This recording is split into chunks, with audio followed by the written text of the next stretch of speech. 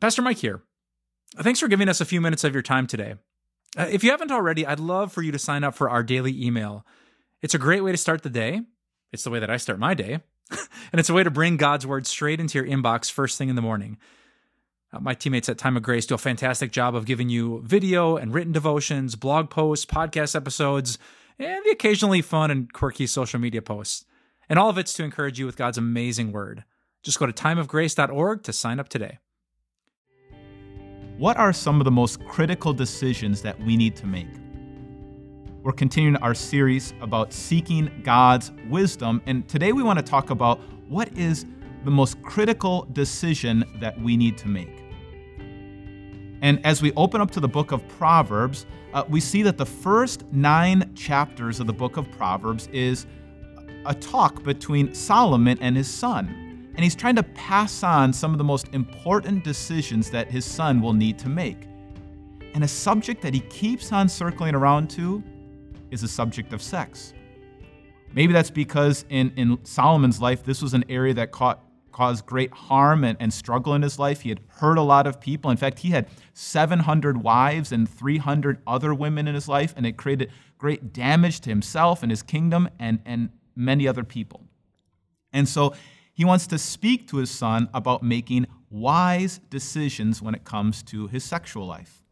And so in Proverbs chapter 5, Solomon begins by saying this: "My son, pay attention to my wisdom. Turn your ear to my words of insight, that you may maintain discretion and your lips may preserve knowledge." He says, pay attention, son. We're going to have the talk. Listen up. He says, "For the lips of the adulterous woman drip honey, and her speech is smoother than oil." He's trying to tell his son, sexual sin, it might seem enticing. It might feel as sweet as honey at first, or as smooth as oil. But just because something feels good at first doesn't mean it's actually good for you. Because Solomon goes on, he says, "But in the end, she is bitter as gall, sharp as a double-edged sword. Her feet go down to death. Her steps lead straight to the grave."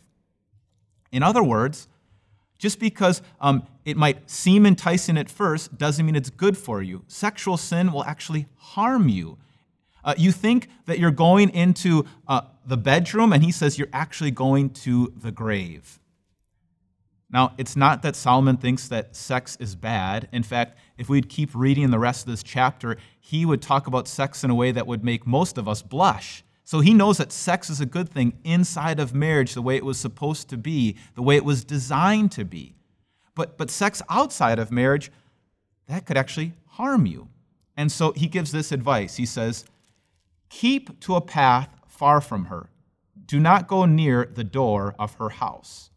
Stay away from sexual sin. It makes me think of this story in the first book of the Bible, the book of Genesis, of a man named Joseph. He's a servant of a man named Potiphar. And Potiphar's wife wants to sleep with Joseph. And Joseph knows this, and so he does everything he can to stay away from her. But one time, she corners him. And when she corners him, she says, "Come to bed with me." And she grabs his coat, and he flees out of the room. And that's what Solomon is trying to teach his son.